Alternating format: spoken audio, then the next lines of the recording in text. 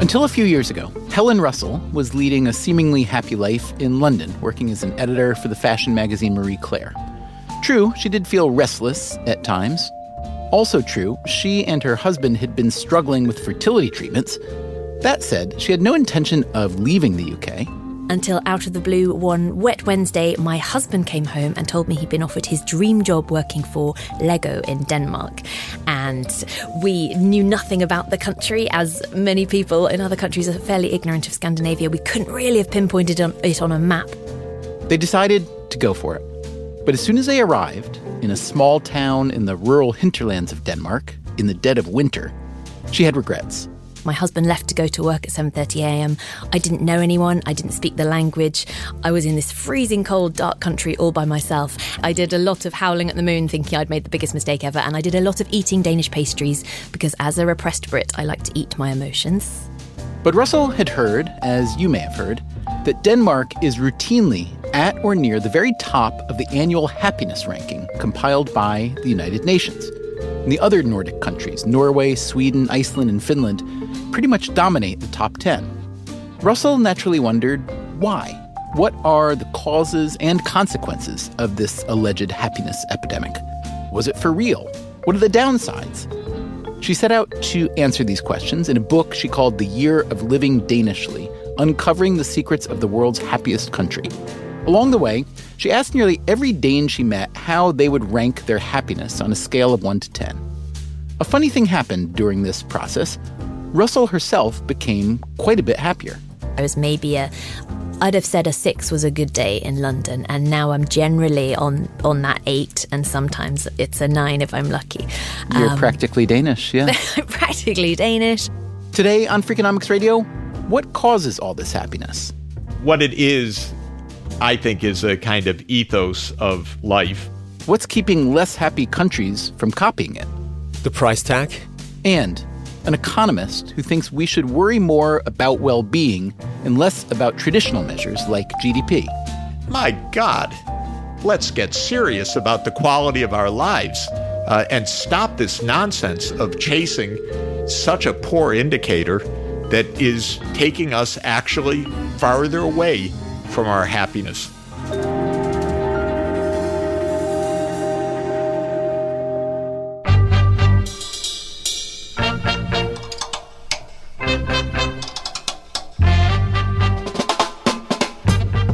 From Stitcher and Dubner Productions, this is Freakonomics Radio, the podcast that explores the hidden side of everything. Here's your host, Stephen Dubner.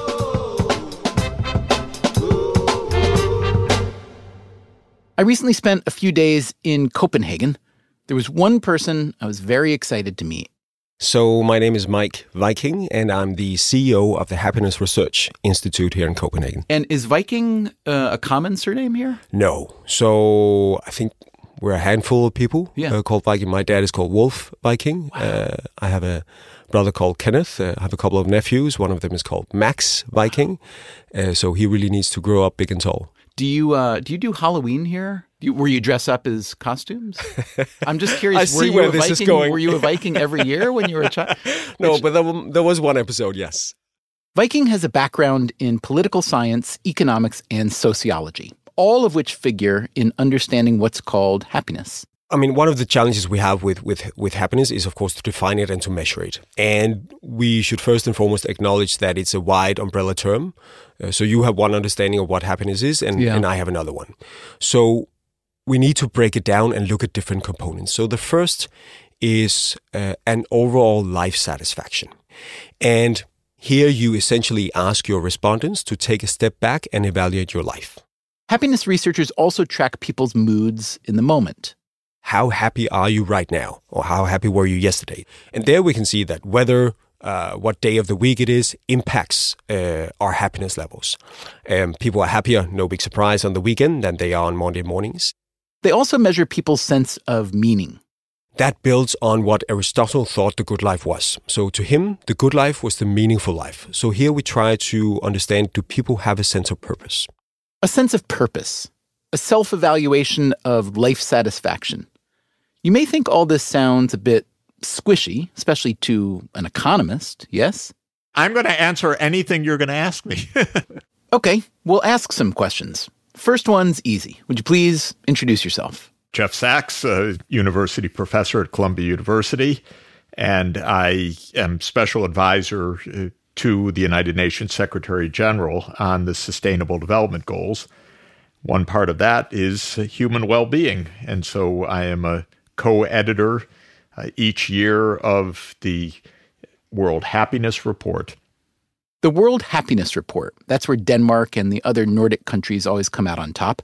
Jeff Sachs, just so you know, isn't some woo-woo feel-good witch doctor. You may have heard him on our program before talking about his work as an interventional economist for governments in crisis. I worked in Poland and in Russia after the communist system collapsed. Also in Bolivia, trying to tame its hyperinflation. And I worked in Latin America very extensively for several years after the work in Bolivia until the calls kept coming. And then in 1995, another quite decisive turn for me was an invitation to go to Zambia and to see what this experience and these lessons might mean for Africa. Over time, and because of those experiences, Sachs came to believe that his fellow economists had left something out of their worldview. Something, in fact, quite vital.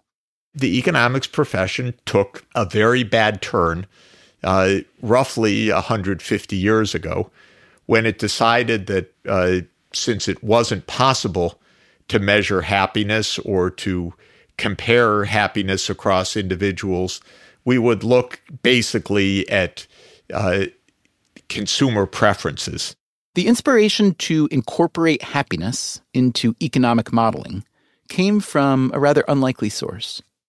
So back in 1971, the fourth king of Bhutan, who also brought democracy to the country, and it was an extremely, extremely wise leader, he raised the question already, why are we pursuing gross national product when we should be pursuing gross national happiness?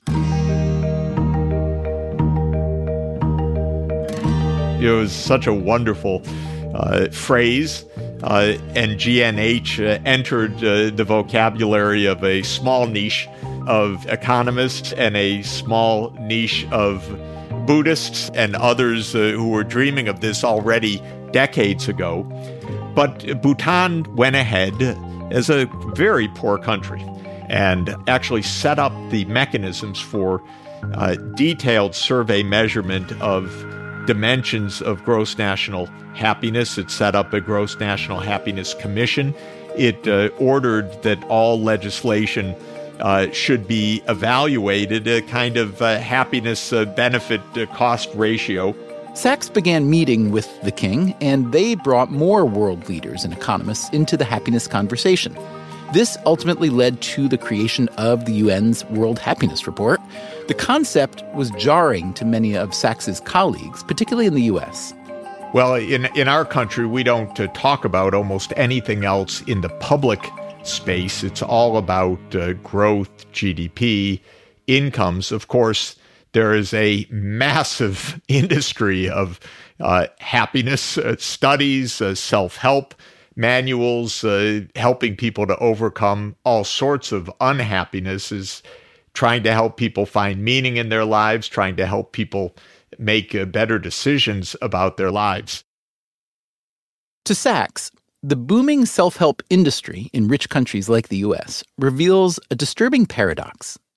We have the paradox that income per person rises in the United States, but happiness does not. And it's not that that's because humans are humans. It's because the U.S. is falling behind other countries because we are not pursuing dimensions of happiness that are extremely important. Our physical health, the mental health in our community, the social support, the honesty in government, and this is weighing down American well-being. Like the Danish happiness expert Mike Viking, Sachs finds wisdom in the ancient Greek model. I go with Aristotle. He's my guy. He's my favorite philosopher. And he pointed out in the Nicomachean Ethics 2,300 years ago that to be happy requires the good benefit of having material needs met. So don't deny those, he said. But he also said only aiming for wealth, single-mindedly pursuing higher wealth is certainly no way to happiness. And after a certain point of income, work on other things. Work on your friendship. Work on your mental health. Work on your physical health. Work on good governance. Work on your charitableness. Because in this kind of world, a good life is a balanced and a virtuous life, not a single-minded pursuit of income.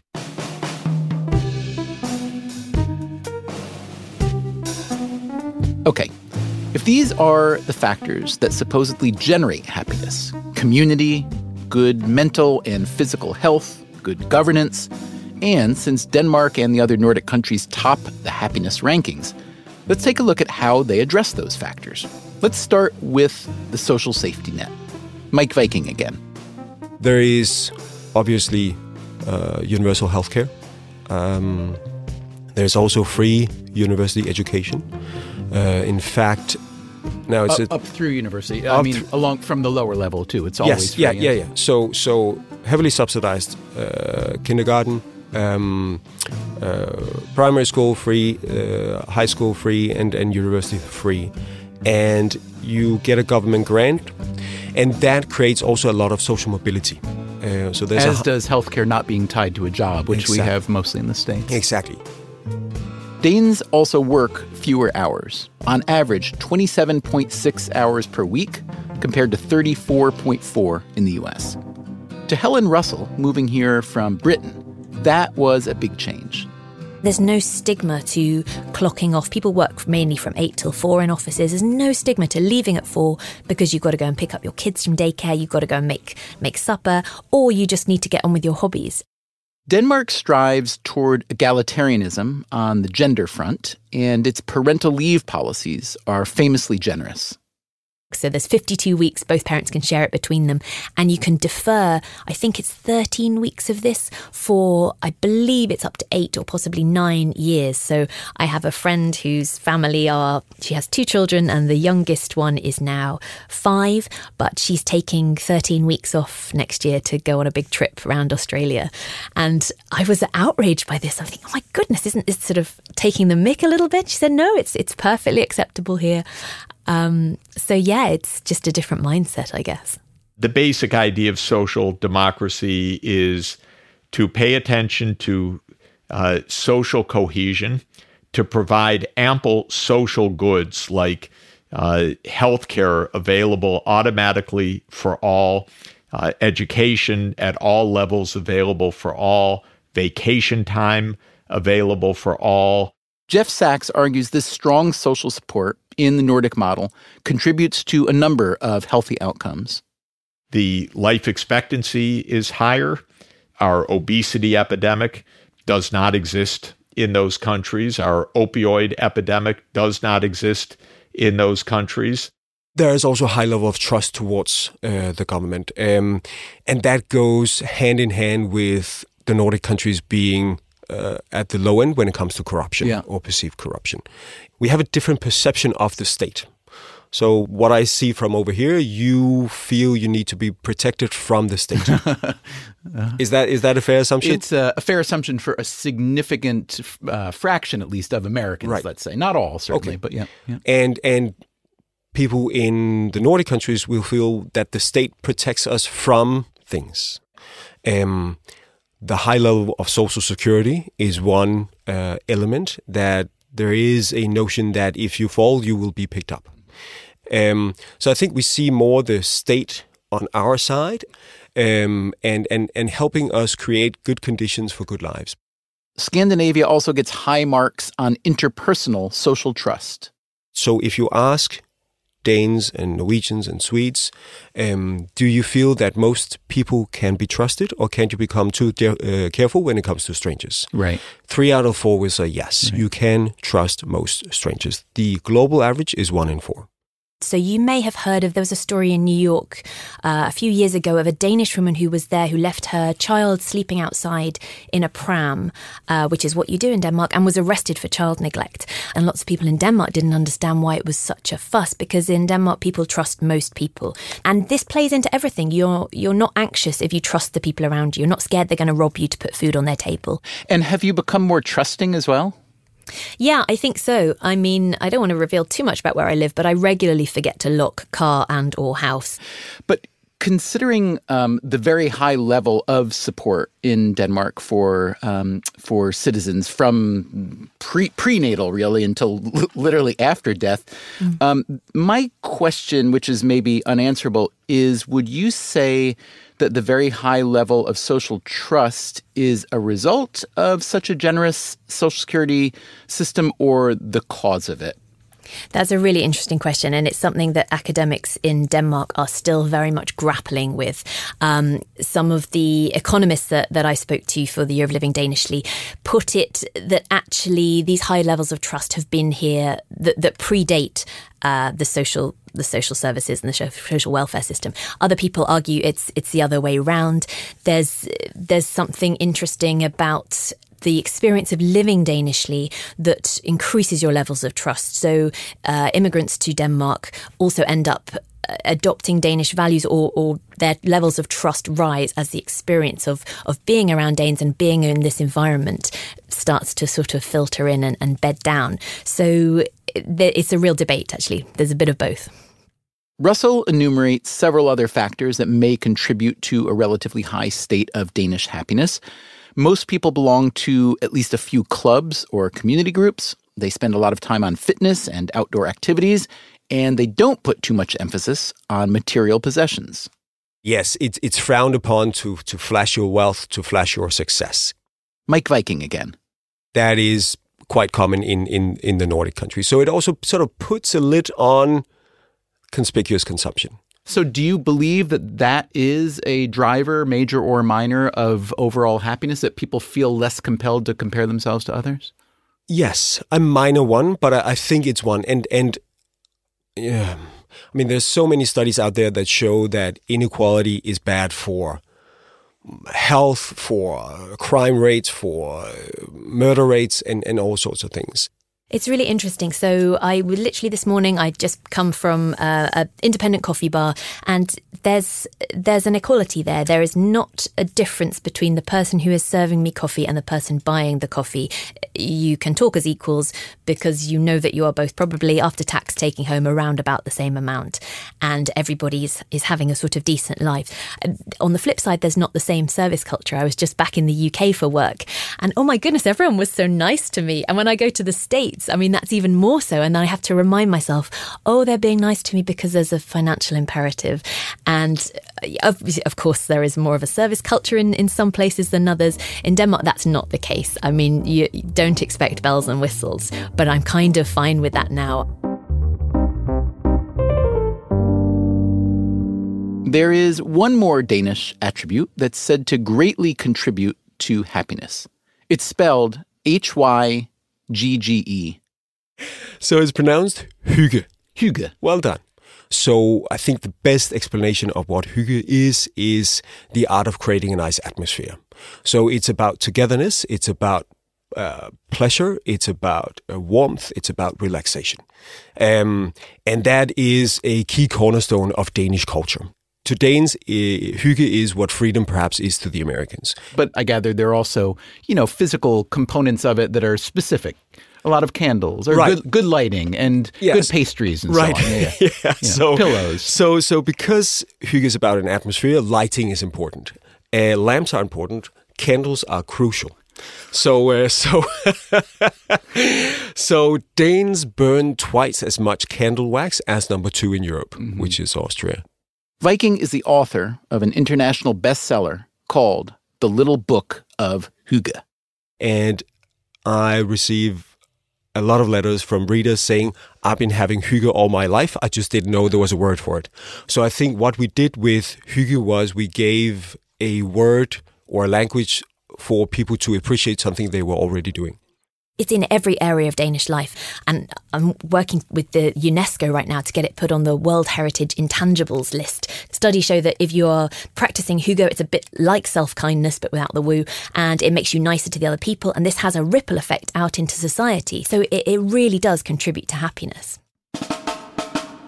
Coming up after the break, what if all that hygge just isn't happening for you? If everybody around you feels that life is great, then that could create a stronger contrast, and maybe you start to blame yourself. And how do Denmark and its neighbors feel about sharing their happiness, especially with immigrants? Scandinavia has, we love our social democracy, but it's just for us. That's coming up right after this. If you want to hear more Freakonomics Radio, you can find every episode going all the way back to 2010 on the Stitcher app and at Freakonomics.com. And you can always listen to the most recent 3 months' worth of episodes on Apple Podcasts, Spotify, or wherever you get your podcasts.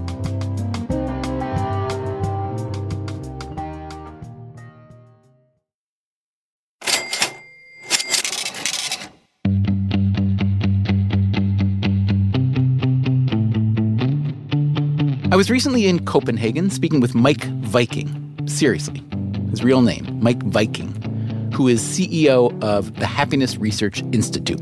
I'd been hearing about all the factors that make Denmark and the other Nordic countries rank so high on the UN's World Happiness Report. The generous healthcare and childcare and education benefits, the strong levels of social trust, and the hygge. It was all sounding a bit too good to be true. Wouldn't you think that more governments around the world would look at the Scandinavian model and say, wow, they are thriving economically and they're thriving on a happiness and life satisfaction level. Let's just do what they're doing. Why do you think it hasn't happened even more? The price tag. So I think that the tax level is what scares politicians. But I do sense a larger and larger interest. I get visits on a weekly basis, especially from South Korea. We do see a lot of interest in trying to understand what is it that is working so well in the Nordic countries that seems to have a positive impact on people's lives. Now, one thing that those countries do, which is unimaginable in the U.S. context as of today, they tax themselves and tax themselves. That, again, is the economist Jeff Sachs, an editor of the World Happiness Report. And they end up paying, 45 to 50% of national income. A lot of people are paying around 50%. And that is the recent British transplant, Helen Russell. I'd say most things, if you're doing your grocery shop, it's maybe 20% more. Goods and services are very expensive. Life is more expensive. There is not very much extra when you've paid for everything. But the data show that high taxes and prices are generally considered worthwhile. 9 out of 10 Danes are happily paying their taxes. There is an acknowledgement that we collectively invest in the public good, and that is fed back to people in terms of quality of life. There is something about the taxes. When you're paying that much tax, you have to trust that this is all going to be worth it. And like life, we're all trapped by something. We have to choose what we're going to be trapped by. And for me, that seems quite a good thing to put my chips on. One counter argument is that, well, if you have that, what you don't have are the huge rewards for innovation and inventions. So there are a lot of things that we complain about in the U.S., including income inequality, including the lack of a lot of the social service network that a lot of European countries have. But we are the country that makes Apple and Google and on and on and on and on. It seems that there's an upside to status seeking as well as downsides. You're right in terms of accomplishment. There isn't the same incentive, perhaps, to go the extra mile that there might be in the UK and the US, I'd say. So I know that in some places of work, for instance, if your team are working on something but it's 4:00, they're going to go home. And so that can be a frustration for people coming from other countries who are used to perhaps people to stay there to really impress the boss, or to just do that extra bit.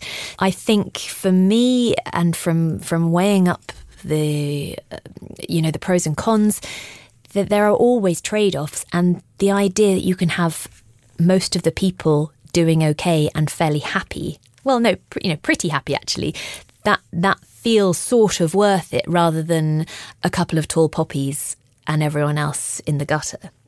I think perhaps Danes have lower materialistic ambitions than in some countries, but in terms of having an interesting job, having a happy family, having a healthy hobby, and keeping fit, I think there is a lot of sort of expectations that people want to live up to. So you've told us that Denmark and the other Scandinavian countries are relatively very high on social trust compared to the rest of the world. And you've told us that social trust drives happiness. We also know that social trust decreases when diversity increases. At least that's what a lot of literature that I've seen has to say. And we know that Denmark and other Scandinavian countries are, relative to other rich countries, the US and the UK in particular, are not very diverse. How much do you think the social trust in a place like Denmark is driven by some version of homogeneity? I've read that something like 85% of Danish citizens are not only born here, but are ethnically derived from Danes. How much of it is just a sort of comfort with belonging to a club that you belong to? It's true that there is, in some of the Nordic countries, a high level of homogeneity. In Sweden, it's much less. They've been much more welcoming to refugees and immigrants in the past years than for instance, Denmark and Norway. But then again, I mean, if you see the level of trust that have not declined in Sweden yet, you're saying? In Sweden, in Denmark, in Norway, in those countries that have accepted immigrants. Has it been long enough, though, to know? Like with the refugees coming primarily from Syria and Iraq, it's relatively recent. So, that's true. And I also wonder, when I see those numbers, I wonder whether those refugees are part of the survey on social trust. Do we know? They are. Mm-hmm. But now it's refugees from Syria. But when I grew up, it was refugees from Vietnam. Then in the 90s, it was refugees from Bosnia. Then also in the 70s, it was not refugees, but migrant workers from Turkey. So we've had a lot of different waves of migrants. It's not a new phenomenon. And I don't see evidence that trust have fallen in the Nordic countries in that time. I've read and heard from people who move here either as, highly skilled workers or as refugees, that Denmark works great if you're Danish. Yeah. And that it's much harder. And granted, most countries are this way. But one particular complaint in Scandinavia is that even when you're being treated fairly and given opportunities, economic and educational opportunities and so on, it can be very, very hard to break into the society. Yes. And that's what I hear also from expats living here, from my international friends, that it's very, very difficult to penetrate the social circles in Denmark and Scandinavia. So it takes a lot of effort. It takes a lot of time. It's a really, really tight-knit network. And it's also a very small country. And people still live down the block from people they know from they were in kindergarten together.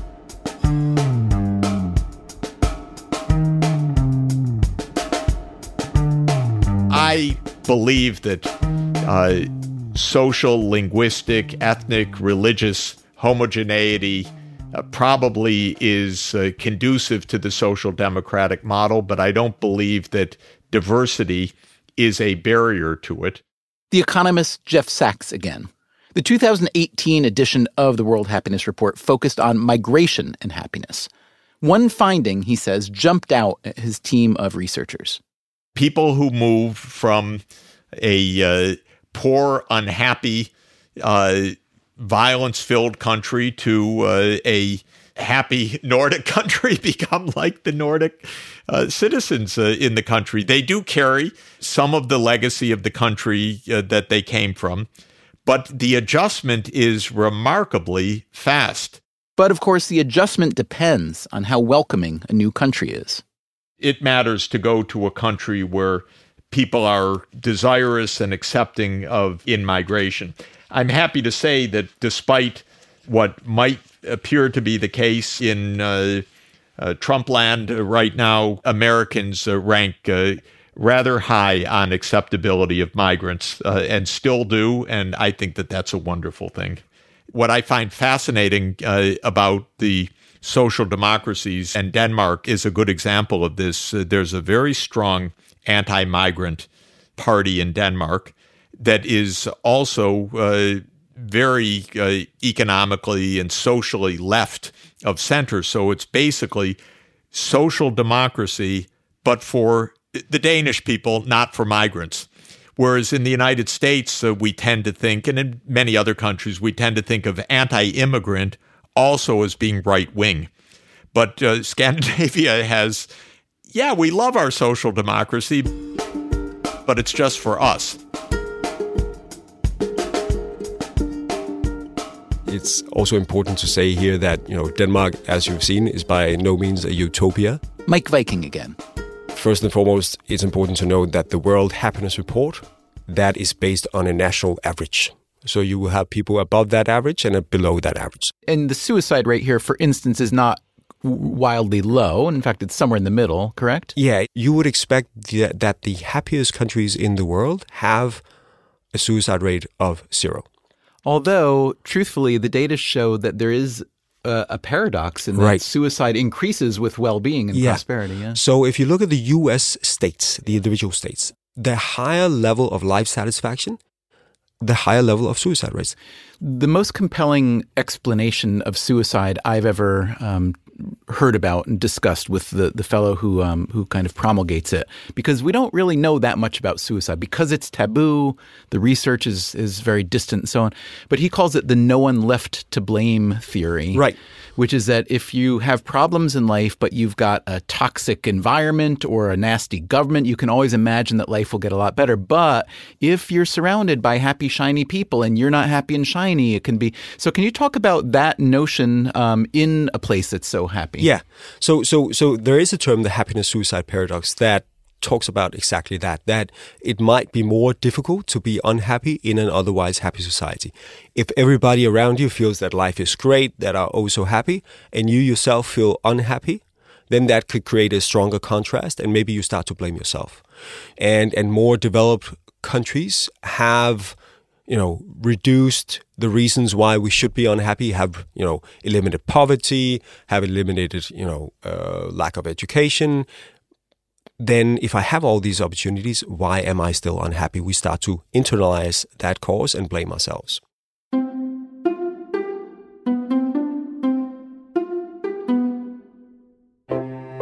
Helen Russell, the British expat, has now lived in Denmark for 6 years. You may recall that she and her husband had been trying unsuccessfully to have children back at home. We had been trying to start a family for years, trying many different types of fertility treatment, but it never quite worked. And the only feedback I kept getting from various medical professionals was, we don't know what it is, but you're quite stressed. But everyone in London is stressed. It's city life. It's what you do. So you just carry on. Life is busy. We just carry on. Then you moved to Denmark. I understand now you have not 1 but 3 children. So is Denmark also somehow a fertility engine? How did that work? Well, I am now riddled with children. You are quite right. I have a litter. I think so. Full disclosure, child number 1, Little Red. I found out I was pregnant 6 months after moving here. And so that is a result of being more relaxed, and that is an incredible thing. Also, the work-life balance is more conducive to being relaxed enough to conceive, and also to having a family here. Women can have a career and a family because everything's shared a bit more equally between the sexes, and there is this heavily subsidised childcare. I actually had IVF for my twins who were born last year, but again, it's cheaper to have IVF here than it certainly would have been in the UK. And interestingly, Denmark is one of the biggest exporters of sperm. So there's a lot of genetically Danish babies that'll be coming around the place in the next few years. This suggests a nice study for some demographer out there to see whether all those genetically Danish babies will go spreading happiness around the globe. In the meantime, Helen Russell has also adapted to the Danish style of parenting. I do leave my children outside to sleep. Not overnight, presumably. Not overnight, no. I mean, I might forget one day, but no, just for nap times. And they do sleep really well because of the fresh air, and they're all bundled up in their old-fashioned prams, Mary Poppins style. Coming up next time on Freakonomics Radio, environmental degradation, especially the threats of climate change, have been around for a while now. The next generation would be justified in looking back at us and asking, what were you thinking? So there must by now be a consensus over how to address it. We need to replant and save rainforests. Are you sincere about worrying about global warming? Or you're using global warming as a stalking horse for your political agenda? We have to get out of coal rapidly, period.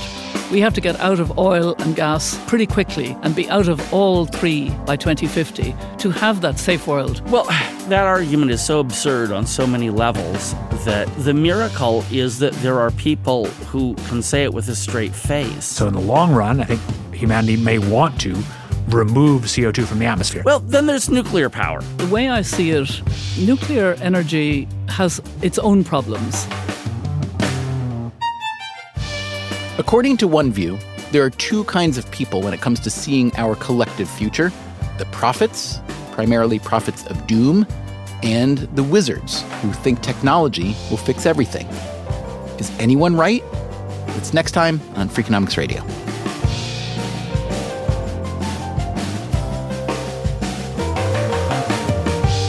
Freakonomics Radio is produced by Stitcher and Dubner Productions. This episode was produced by Max Miller and Anders Kelto with help from Alvin Melleth, and a special thanks to Denmark Radio.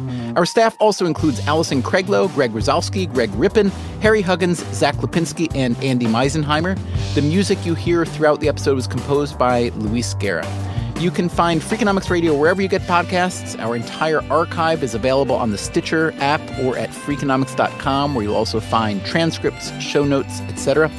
If you subscribe to Stitcher Premium, you'll get every episode of Freakonomics Radio ad-free, plus lots of extra bonus episodes. Just go to StitcherPremium.com/Freakonomics. We can also be found on Twitter, Facebook, LinkedIn, or via email at radio@Freakonomics.com. Thanks for listening.